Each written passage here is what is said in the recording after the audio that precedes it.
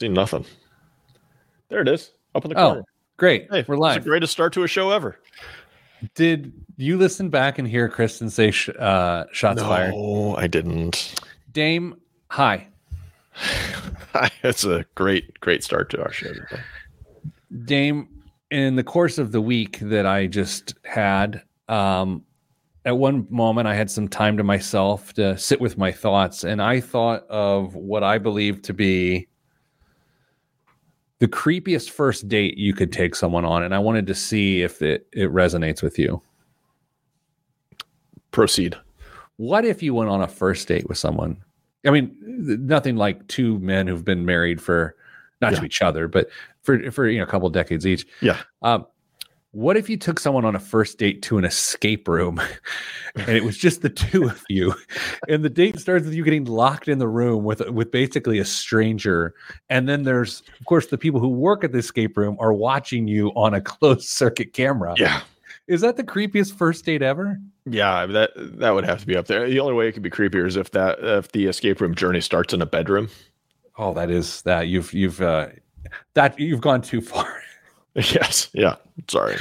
Hey, Dame. Hello, Andy. Hello, Big Rick Swink. Dame, this is a special episode of the Pete the Planner Show because we are, for the very first time, bringing a dear colleague of ours onto the show, someone we've talked about on the show, and we promised her to everyone last week. Her name is Stacy Livingston Hoyt. Let me bring her on stage. Hello, Stacy. Hi. Good morning, all. Welcome to the show. Is this the first time you've been on a podcast?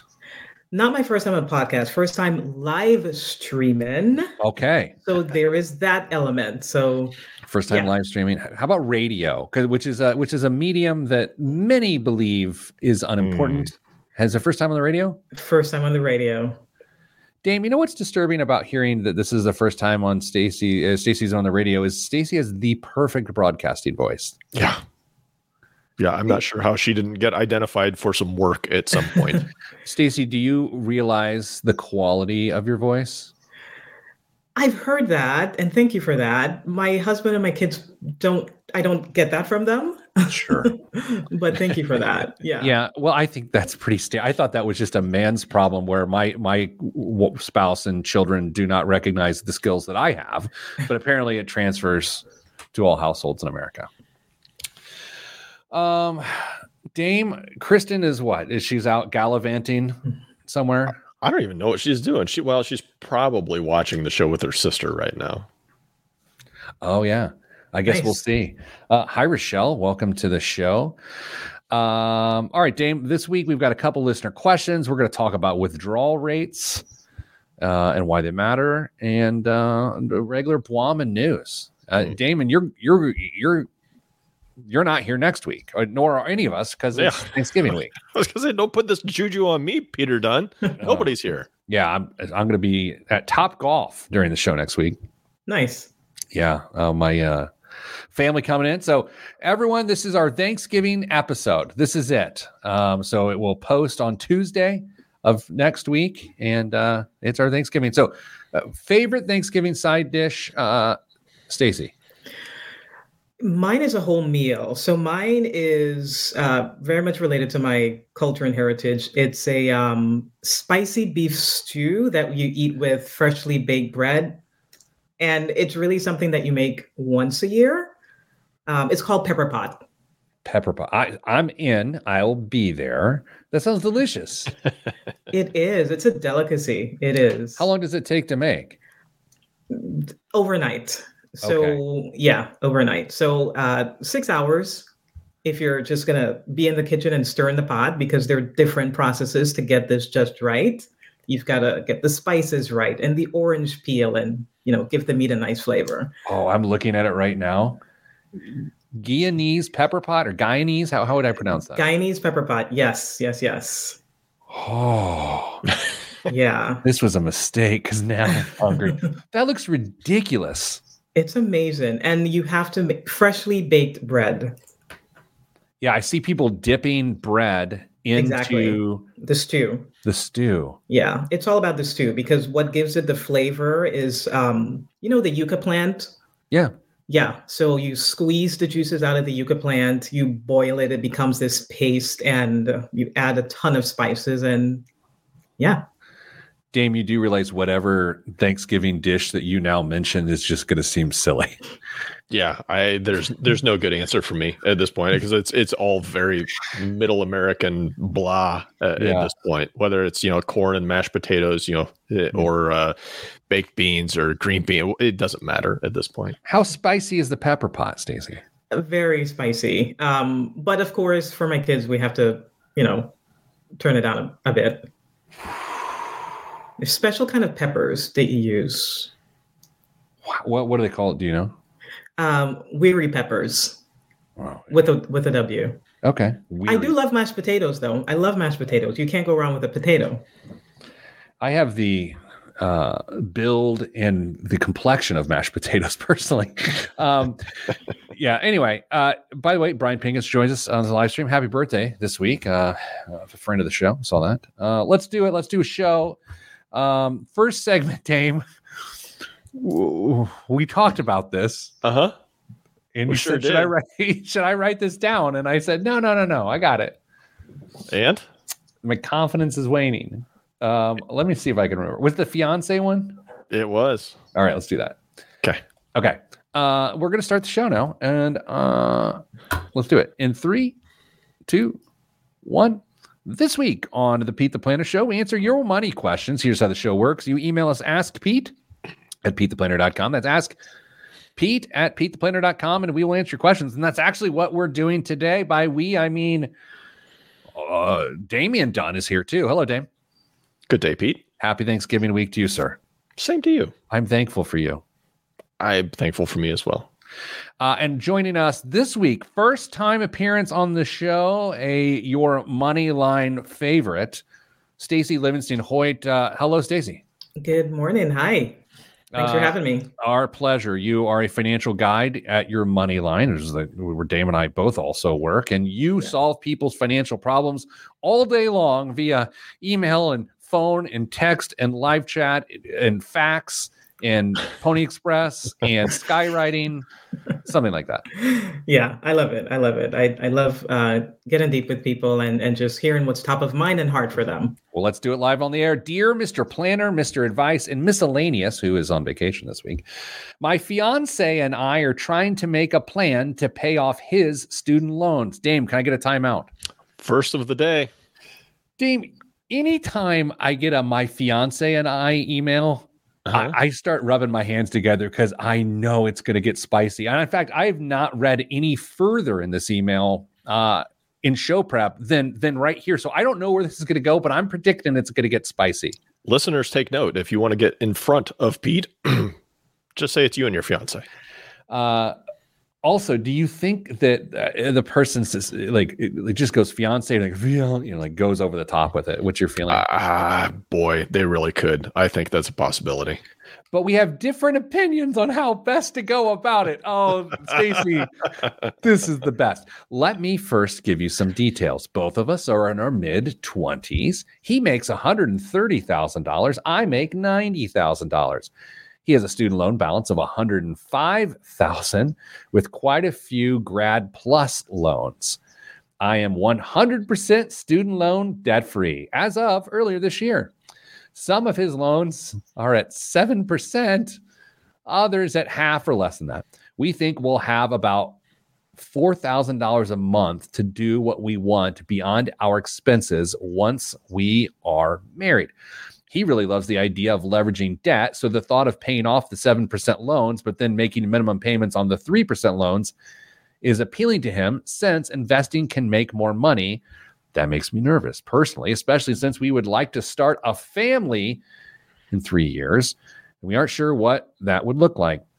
Would I stay home with the kids? Would I continue to work? With that in mind, I'd like to get them paid off before we reach that stage of life. I told him I wanted professional advice, but he wasn't as enthusiastic. We talked about it and settled on asking you all as a compromise. I love your show, Nelly. Oh boy, the pressure is on. Stacy, do you feel pressure right now? We hear this a lot. Yeah. How do you break down this situation? Let's say they've got 3 years of $4,000 a month payments. I'm saying, let's see, that's $48,000 a year for 3 years. They've got what, 100 and Dane, what's the matter? Just over 2 years. Well, no, I'm saying 3 years to go, right? So they're going to have 3 years of $48,000. They're going to have like $130,000, or whatever it is. $144,000. Thank you, Stacy. How do you break this down? Yeah, I mean, I feel as if this sounds like a math problem, but it's not really a math problem. They're both making, incredible income. I'm excited that they're at this stage of their relationship and they're putting this out there. I am, from my point of view, I'm concerned that I don't want them to put themselves in a position where they're making the other person wrong. I'm hearing some low-grade anxiety there, some nervousness. And overall, they can work out the numbers. They're making really good income. But I think it's a situation of coming to the middle. Yeah, Dame, that's what I'm hearing. I feel that. Dame, I hear Stacy saying it's not about the numbers, but a 7% interest rate on a student loan is a bit spicy. Sure. Yeah, I think there are exactly 2 wrong answers in this case. And that's if one of them gets their way entirely. Oh my gosh. Have you been doing marriage counseling on the side? No, this just comes naturally. Yeah. That's interesting. I hear that. So you think both of them have to take a beating here in order for this to work? I don't know if that's the exact phrase I would have used to describe compromise, but I guess you could. Sorry. That was deep-seated, wasn't it? So help me understand, Stacy, have you been able to distill, based on my excellent reading, the 2 sides of this? So she wants to aggressively pay down the debt, and he wants to aggressively invest. Is that what I'm... Yeah, and we don't have any other context as far as what they have saved, what they have invested, but just given the basic numbers they sent in. So this debt, this $105,000 is 21% of their income going to the past. And we don't know the design that they have. They think they're going to have about $4,000 left over. And I'm assuming, since they're listeners, maybe that includes adequate savings, and that's just left over. That's probably a fair assumption. But yeah, she does want to get it done before they start a family. So that anxiety is already there before they, launch life officially. So if it's your call, let's say it is completely your call, what's the best financial move? For them to find middle ground. You can work the numbers. You can give them a marketplace of ideas to work with. But I think, like Dame said, they really do have to come to the middle. Dame, what's the best financial move? I think you can hopefully find some middle ground with getting rid of the whatever's at 7%. And we don't know how much of this loan balance is 7%, but getting rid of the 7% is, I think, number one priority.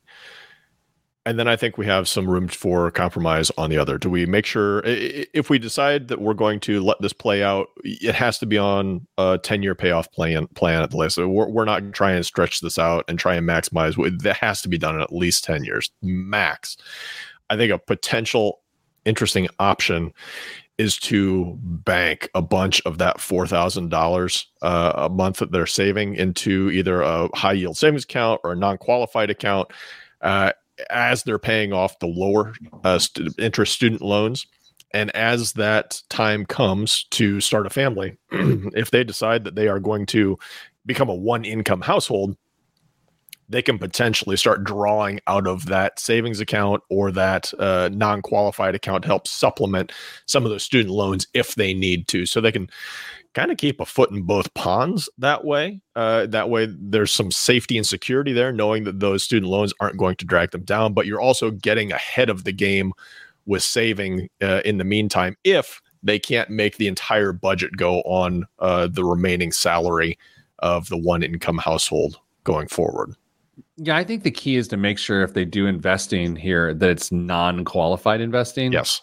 That's the key to me, because the second you lock it up in retirement funds, then you have restrictions. You have a lot less optionality. I think the name of the game of people in your 20s with this much discretionary income, big family plans, it's all about flexibility and optionality.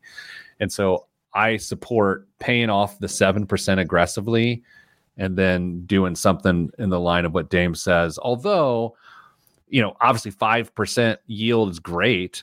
Mm-hmm. It sounds to me like the fiance is going to want more aggressive investing in that. And that's where the discomfort comes from the emailer, is my guess. Yeah. Well, like I said, there's going to be some compromise here. Yeah. All right. Hey, we did it. All right. Show's over. No, let's do this. Let's answer another question. We'll do so after the break. So we've officially waited on Nelly. Next, we're talking about Martin in Miami. Martin from Miami. It reminds me of the dish at Denny's, eggs over Miami. Have you ever had that? I've never had it, but I've admired the name for years. I will do so as well. Next on the Pete the Planner Show, I'm Pete the Planner.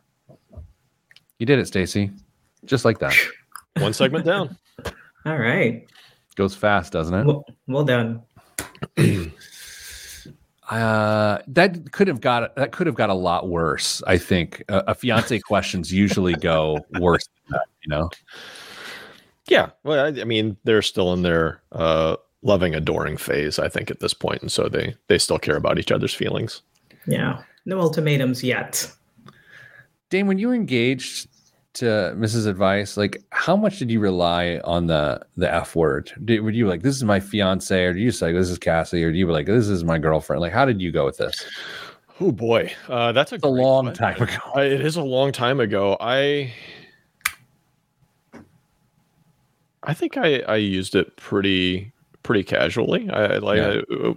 But most of the people, we hung around the same people all the time. It's not like we were meeting new people frequently at that point. So, Stacy, I can't see you just firing fiance out there all the time during your engagement. Yeah, I just call him by his first name. Yeah, that's probably a good idea. Fair enough. All right, let's do this next one. Dame, how much do you think I need to get into the ticker symbols on this thing? None. Zero. I thought you might skip it entirely. Okay, good. I don't want to read tickers on the air. You know what I'm saying? I mean, I do think it's interesting that every single investment is from the 403B company. Well, is there any choices outside of that? We don't know. Yeah. We don't know. But I mean, if the expense ratio isn't inclusive of the investments either, I mean, now we're talking serious expense in that. We're getting ahead of ourselves. We're using valuable material. Can I ask a question, just since I haven't read this? Do you think I need to take off all business names out of this thing? Because there's the one at the top. Yep. Don't mention the investments. Yep. And I can go with the Vanguard reference, I think, is fine. It is now. I mean, this is just a podcast, Pete. That's not the radio show. I've been thinking about this conversation for 2 weeks. It's so misplaced. Like, there are things I do, and you guys know this, that make no sense. But it's like me paying my mortgage in person, which I did on Wednesday, and everyone mocks me all the time, and I'm okay with that. This is one of those things. So many more people listen to the podcast than the radio show. Yet I'm still like, this is a radio show. What a dummy. Do you listen to the radio, Stacy? Yeah. See? I'm trying to impress people like Stacy. She doesn't listen to our show on the radio. Do you listen to our show on the radio? No. All right. Sorry. We aren't. Nobody's picked us up in her network or her radius. So no affiliates there. Where I am, yeah. That's true. All right, let's do the thing in 3, 2, 1. Back on the Pete the Planner Show, answering your money questions. Joining us this week, special guest co-host Stacy Livingston Hoyt from Your Money Line, and of course, as always, Damon Dunn. Hello, Dave. Hello, Pete. Hello, Stacy. Hello, dear Pete. I am new to the personal finance sphere. Can I get a timeout, Dave? Granted. You don't read the word sphere in emails a lot. No, that was a little bit of a surprise, but you handled it wisely until you took a time out to talk about it. It's a fun word to say. Sphere. Have at it. That's not bad. And discovered my educator 403B with a company has weighted expense charge of 1.6215. That's very, very particular. I contribute $1,240 per month and have an account balance of $200,000 with a 70-30 stock bond mix of the below funds. And then Stacy, the person, went off to list some funds, which I'm not going to go through. Although I will say one's a large cap fund, one's a small cap fund, a growth fund, a stock index fund, and then a high yield bond fund. I'm 53, earn around $170,000, will work for at least 6 more years and receive a net pension amount of $94,500 annually. Good for them. My wife will continue to work for 5 to 10 years and provide a net income of $36,000 annually. Wow. Once she retires, she will receive a pension of $12,000 annually. Wow. I want to move in. We spend about $100,000 per year, which will go down once the 2 kids finish college and leave the nest. Fingers crossed. We have 2 Vanguard Roth IRAs with a balance of $37,000, which we max out, and recently opened a Vanguard brokerage account with a balance of $6,000 and contribute $1,000 per month. I have so many questions, but I don't want to burn a time out. My question is, what should I do about the outrageous fee-heavy 403B? Stop contributing and move the $1,250 per month to the brokerage account? Or is there another recommendation when I retire? I look forward to rolling the 403B into an IRA and working part-time, earning $24,000 annually. Thank you for your help. Martin from Miami. So many questions. I have so many questions, and I'm sure you do too. Stacy, what sticks out to you as like a piece of information that you've just received here, or that you wish you had to answer this question? I want to know if there's a match. Yeah. And if there are other options outside of this particular vendor. Dame, that's a 1.6%. Pardon me, 1.6215%. There we go. Is redonkulous. Yeah, yes, that is heavy. It is not as uncommon as we would love for it to be in 403B land, because it is often the case that the investment options that folks in that area are given are fee laden, because they typically are offered inside of annuities. That is changing somewhat, but they are often very, very expensive. Oh, here's my question.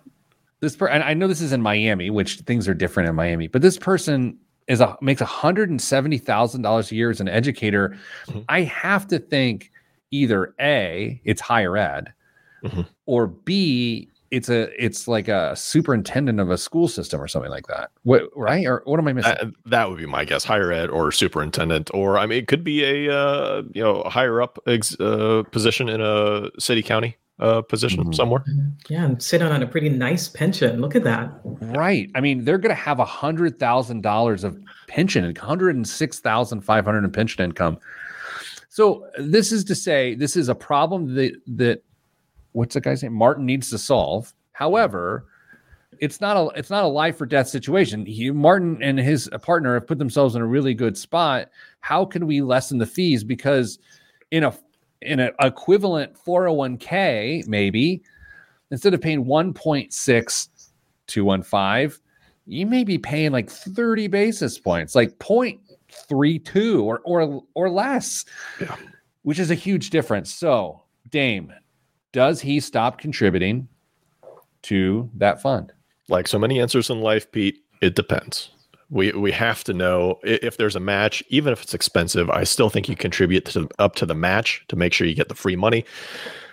The best kind of money is free money. And if there's some on the table, get it. After that, man, I would look for potentially something else. So you got the Roth going on, which you're actively funding. You've got a huge pension. Go ahead and get the free money. But if you want to start putting into the non-qualified account, I would have zero issues with that. The other question that I've got that you didn't ask me about is there Social Security expected here as well? I don't know. With that level of pension, I don't know if they will get Social Security out of that and maybe a covered pension.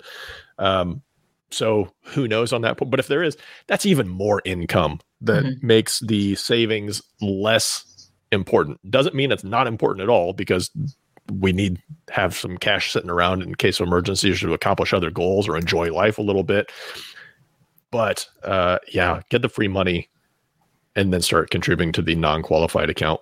Stacy, how much do you worry that this will affect the tax ramifications, the taxable income of someone if they because that's a tax deduction? Yeah, I mean, I get that.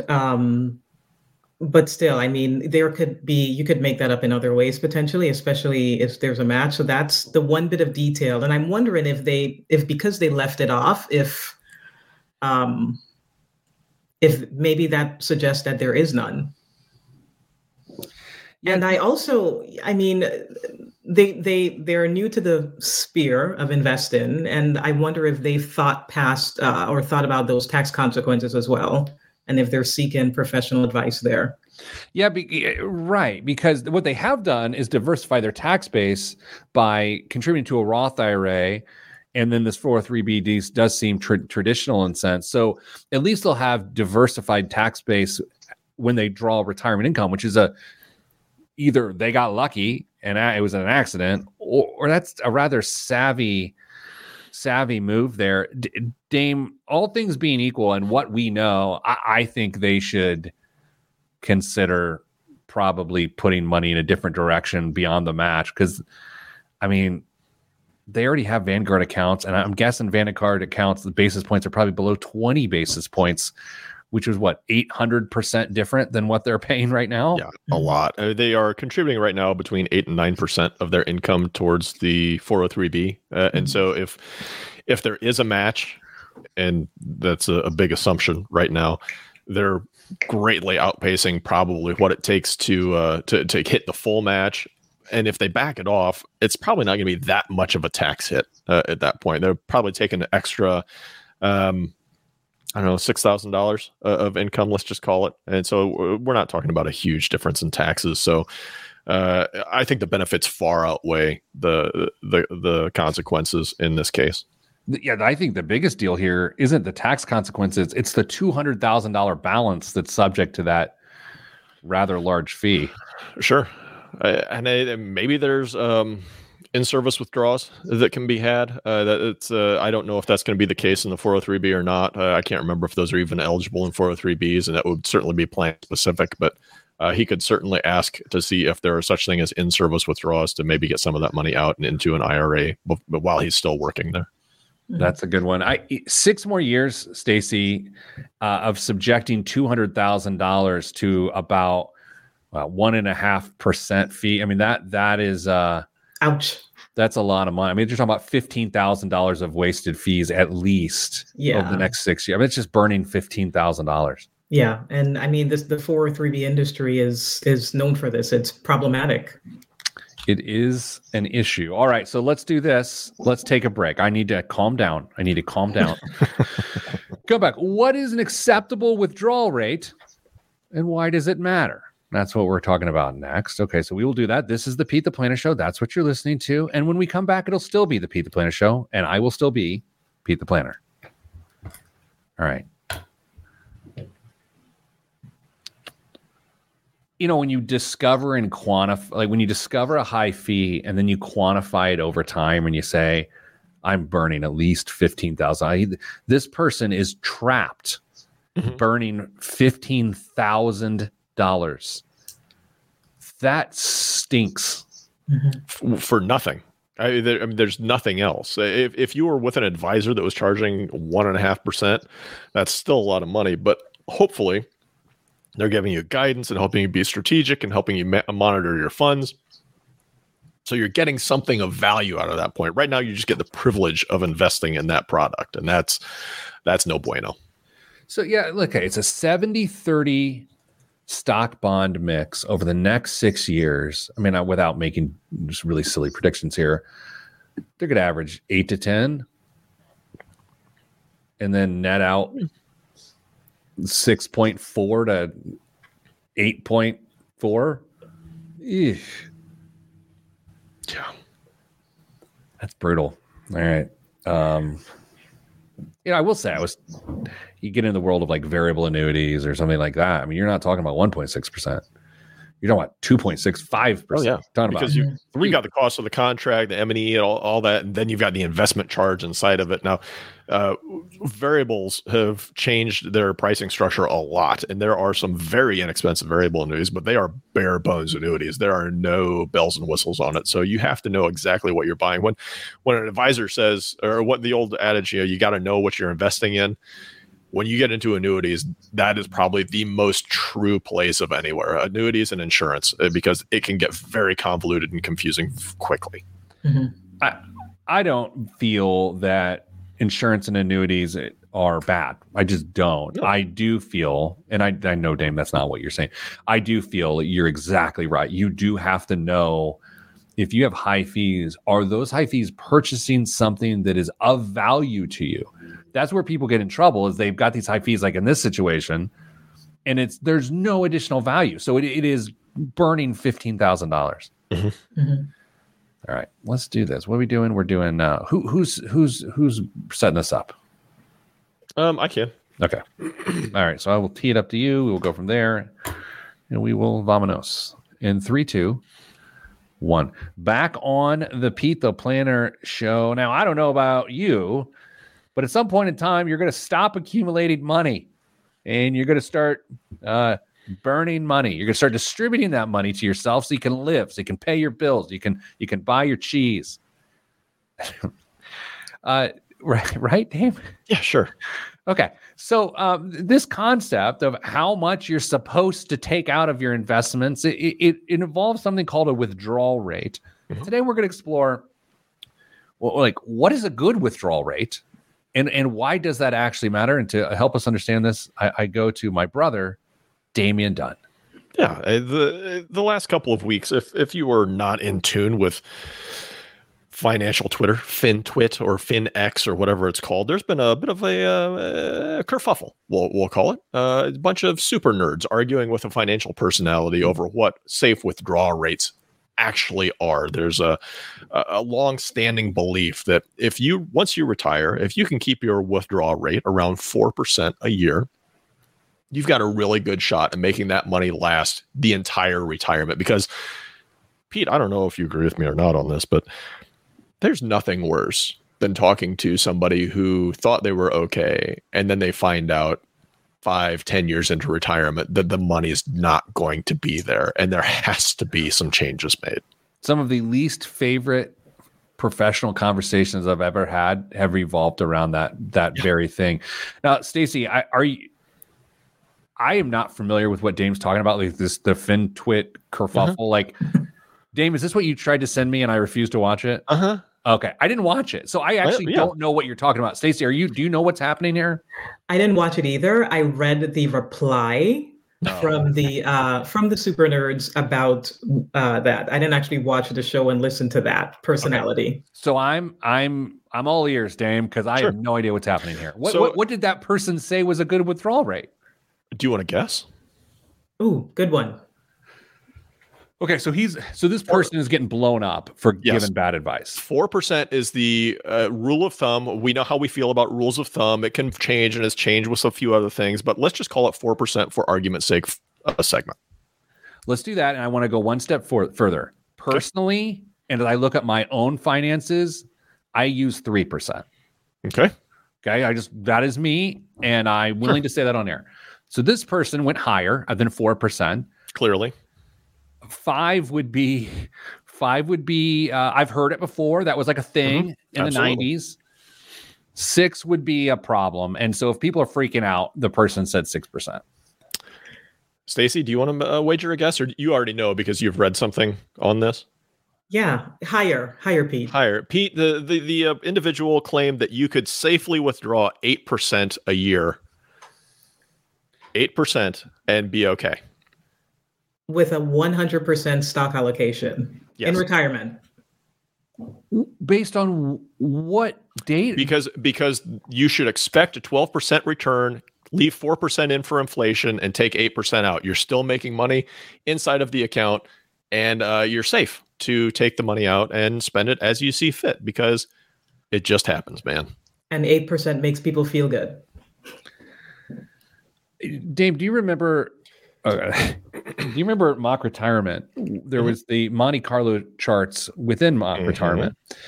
And I almost want to find it. I believe an 8% withdrawal rate leads to an 8% chance of having money left over after 30 years. So this is the really interesting part of the conversation. There are some variables, very important variables in this. How long are you going to need the money? If financial planning gets really pretty easy if I know exactly how long you're going to need the money. And unfortunately, in this case, I'm asking when you're going to die is what it comes down to. So if you're not going to live very long, you could potentially take 8% safely and not worry about it. But if you anticipate living to the average, which may not be as long as you think it is, according to recent numbers, you can't take 8%. It gets crazy. If you have 100% allocated of your portfolio allocated to stocks, and you take 8%, the chances that you make it for 30 years are between 15 and 20%. Stacy, you give financial guidance for a living. Can you imagine giving this guidance to not only a single person, but to millions of people? It's heartbreaking. No. It's hard. Here's what's tough about this math. Yeah, I think, and it's not about this person, but that's awful. Dang, I say so many dumb things on this show and have for 15 years, but I never say anything like professionally dumb. Like that is dumb. Yeah, and I mean, we haven't even talked about sequence of return risk, which would absolutely decimate somebody if you lose 10% back-to-back years and are taking 8% out on top of it. Wow. And that's now we're talking 8% too, because is 8% of the original balance and that's what stays consistent between, or is it 8% of a fluctuating balance? Because people don't live off of variable incomes very well in retirement. They want a specific dollar to make sure that it hits their account month in, month out. And if that means it's 4% of your portfolio one year and it's 3% the next year and maybe 5% the year after that, as long as that same dollar amount hits that account, that's what's going to give them the confidence that they can live their lives on a day in, day out basis. Now, if they know that they're going to have to change their spending by potentially tens of thousands of dollars from year to year, you want to talk about an uncomfortable retirement. There you go. That's a great picture.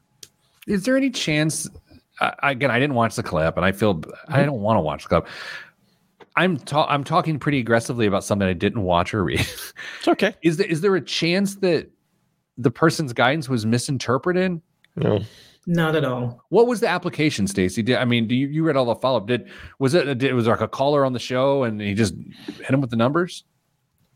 I don't remember if it was a caller, but it was essentially you're in retirement, have your portfolio in 100% stocks, and feel better by taking 8% because 4 doesn't make people feel good. 4 is unreasonable. Let me give you the context. It was a caller who made it onto this individual show, said they had talked to somebody else in the organization who had espoused essentially the 4% rule.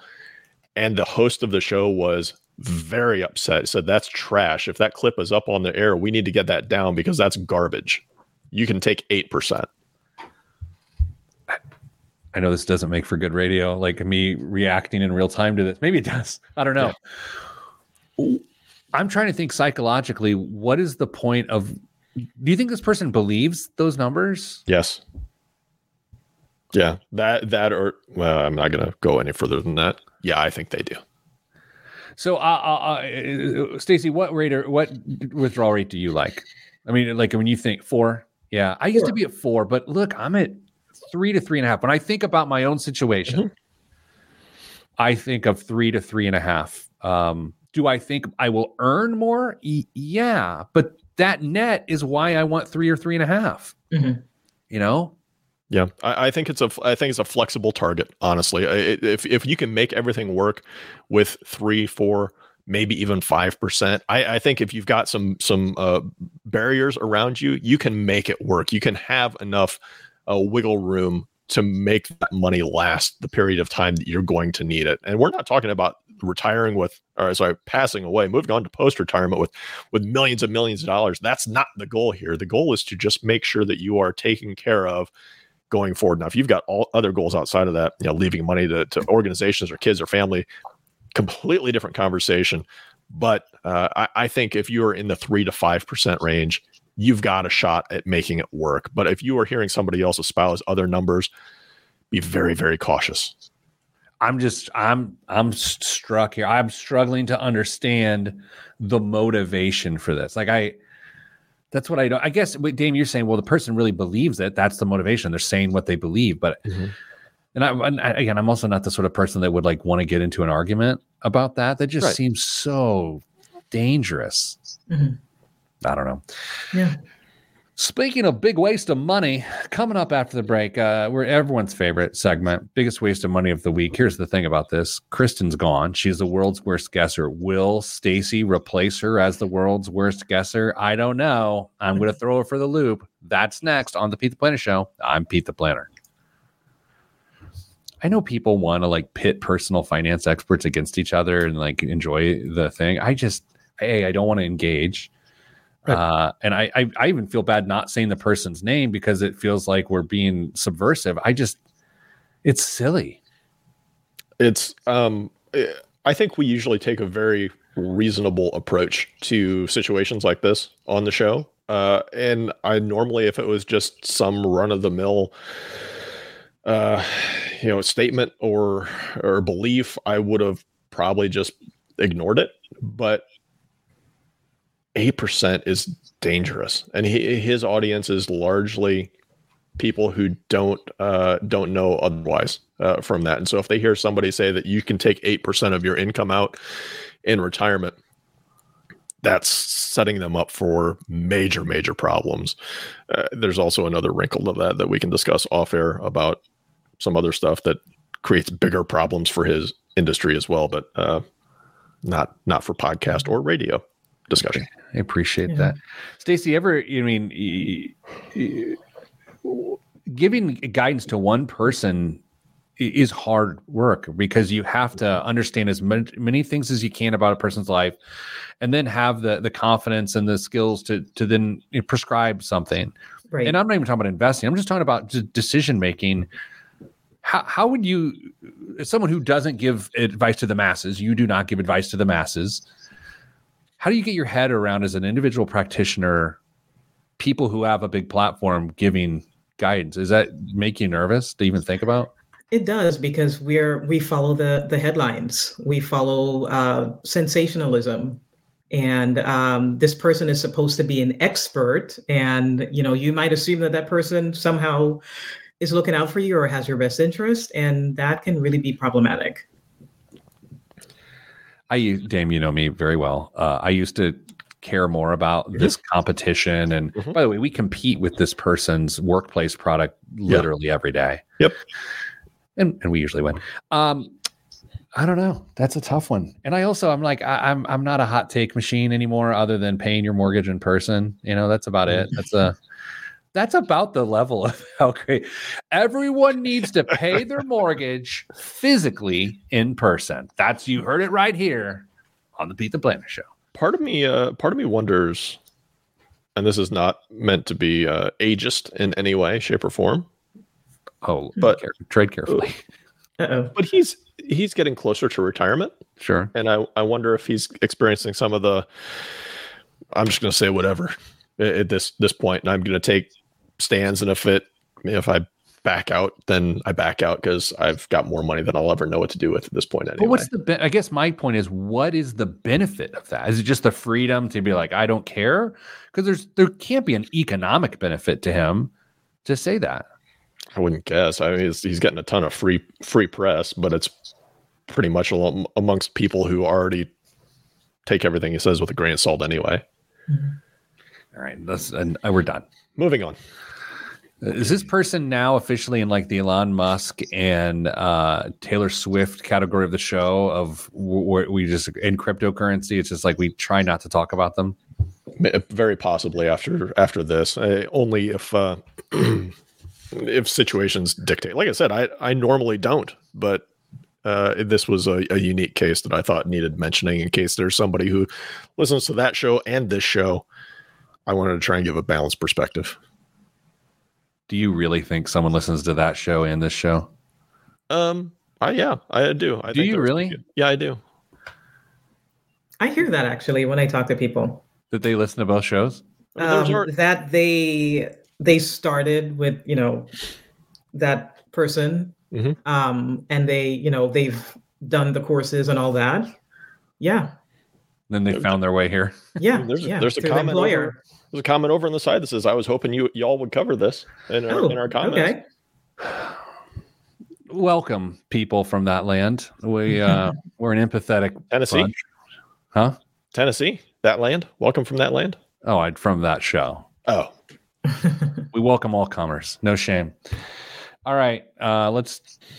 Oh man, I have been thinking about biggest waste of the money all week since I knew this was going to be Stacy's first pass at it. This is probably the most excited I've been for a biggest waste of money of the week in a long time. Oh dear. I feel like this one's unfair, but I'm going to try. I mean, I feel like Kristen gets a lot of unfair ones, so let's see what we can do.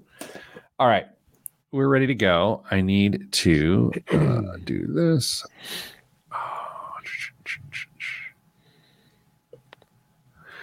Big Rick Swink says, I have a theory of who this is. I used to be all bought in. Well, there's no theory. We all know who it is.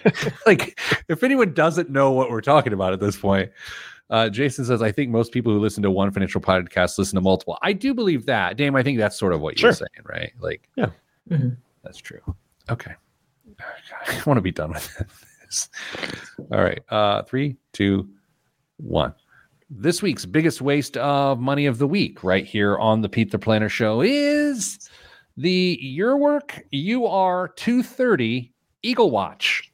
Urwerk, if I'm pronouncing it correctly, introduces a new generation of its UR200 collection. The UR230 Eagle revamps the model with a sleek CTP carbon case fitted with a retractable cover. When shut, it displays the lower dial. Flip it open and unveil the entire revolving satellite complication in all its glory. Wearers can witness the 3-armed carousel, each holding a rotating block with 4 hours numerals, while a skeletonized hand points to the minutes. The sophisticated mechanism is powered by a UR 7.3 movement with a 48-hour reserve and finished with a volcarbonized rubber strap. The Urwerk UR230 Eagle Watch. Stacy, is this an attractive watch to you? I couldn't even figure out what you were describing. Other than you saying watch, it's if you had deleted that word, I couldn't tell you what you were talking about. Very complicated. Dame, is this an attractive watch? No, not in the traditional sense, not in what I would argue the contemporary sense. It's just not anything that's attractive to me. Stacy, how much does the Urwerk UR230 Eagle Watch cost? With the flip cover? Yes, with the convertible. Yeah, retractable cover. Yeah, retractable cover. $1,200.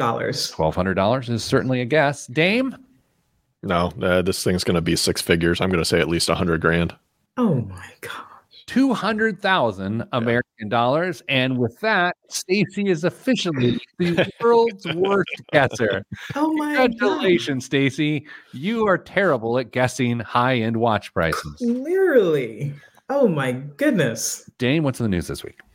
The gap in life expectancy between men and women is widening, and COVID is primarily to blame.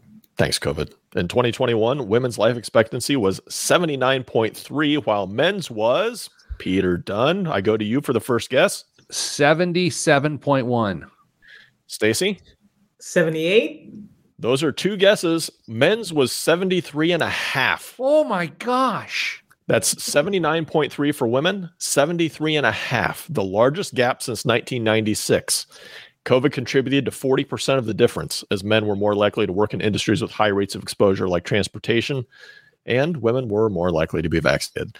But the opioid epidemic was also a major factor. Overdoses were much more common in men than women and accounted for 30% of the life expectancy gap. The reason I bring this up, because my birthday's in like a week. Maybe. I mean, that might have been some great planning on my part, but we were just talking about, retirement and planning and making sure that you are making good decisions going into retirement, Social Security decisions, all of that. There's a huge gap, and it's not like just the old 2-year expected average anymore. That is nearly 6 years of time, and there's a lot that can happen financially in 6 years. So make good decisions. Stacy, do you see Dame's brilliance here? What he's just given advice to all of our listeners is, if you're a single man, take an 8% withdrawal rate and you'll be fine. That's what Dame just said, right? You'll be out of money. Yeah, Dame, actually the advice works. And Social Security early, as long as you're not working. Because you're not going to make it long enough for the break point till it flips over. So there's now you're starting to understand how I structure shows, Pete. Way to go. Brilliant. What else is in the news? Every construction worker who ever accidentally left their tools at a work site now has something in common with NASA astronauts who lost a tool bag of tools. It's got to be a lot. I mean, they're probably one-of-a-kind tools that are machined with care. $500,000. Relative steel at $100,000 during a spacewalk on November 1st. The White Satchel, which can now be seen orbiting the Earth with a telescope or a good pair of binoculars. Pete, I'm going to need a timeout here. Granted. Do you have a pair of binoculars in your house? I have a pair of my grandfather's World War II field glasses that he had on the beach view at Chima at my house. Do you think you could potentially see a tool bag floating in space with those binoculars? No, you actually can barely see across the street. I don't think they were very helpful back in World War II. I would love to see the pair of binoculars that can see a tool bag floating in space. I'll be genuinely interested in seeing that. The bag eluded astronauts Jasmine something and Laurel O'Hara during a maintenance spacewalk on the International Space Station. So don't worry, the tool bag has now been classified as space trash, I believe, or space junk at this point. So it will disintegrate and you won't have a wrench fall out of the sky and hit you in the head at terminal velocity. How do you forget a tool bag in space? I guess it's just like you started you just forget a tool bag at a work site. How do you leave a coffee on top of your car and then drive off with it? Like, I can't believe it wasn't attached, like tethered to something. Yeah, interesting. Anyway, Dan, what else in the news? Pete, have you ever wondered how big Amazon carts are? Oh, big Amazon carts are. Like, how much can you actually put in an Amazon cart? How many items or how many dollars? You can decide that. Let me just cut to the chase. They're big enough to hold a car, Pete. Big enough to hold a car. Hyundai will become the first automaker to sell new cars on the shopping site in 2024. The two companies announced earlier this week. Prospective buyers can search the website for available vehicles in their area by model, color, and features, and then choose payment and financing options. They can then either pick up the vehicle or have the dealership deliver it to their door. That's right. You can buy your next car on Amazon. I have a question. Why? I don't know if this is good or bad. Why wouldn't someone just buy a car at Hyundai.com? Well, they don't do that. Oh, so the real science or the technology here is that they've made it possible to buy a car at Amazon. Like, that's the story. Yeah, the story is that you can buy a major manufacturer and Amazon are partnering to sell cars on Amazon. Yeah, Stacy, do you think this will be wildly popular or no? I don't think so. Buying cars online through Amazon, now that's different. So people buy cars online all the time, but through Amazon, that's different. I'm worried. Yeah, that makes me a little bit nervous. Especially with credit being how it is right now and interest rates being how this feels like buyer's remorse is sitting around in your jammies buying cars seems like a bad thing. I feel like it's an extension of Tesla for sure. Tesla does it all on their own website, but this is just Hyundai leveraging Amazon at this point. And I think there are other deals with other manufacturers soon. I mean, you could actually have an Amazon Auto Mall coming to your computer screen in the next year or so. As an Amazon shareholder, let's hope that works out. Dame, any other stories?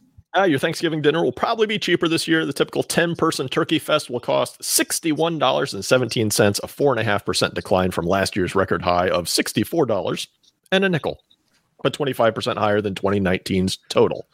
So there you go, Pete. You can splurge a little bit and get an extra dessert possibly for your family. I got to go ingredient shopping tomorrow morning. This year, I'm going with like an 18-pound bird, and then I'm going to get a separate turkey breast and make that for some additional protein for the people. I think once you go above 20 pounds and try to cook a turkey above 20 pounds, just the experience is not great. So I'm going smaller. And then I don't know what they're going to do with the legs and the thighs of the bird's breast that I take. But now this sounds very, very barbaric, and I regret bringing it up. Are you doing anything special with the turkey this year?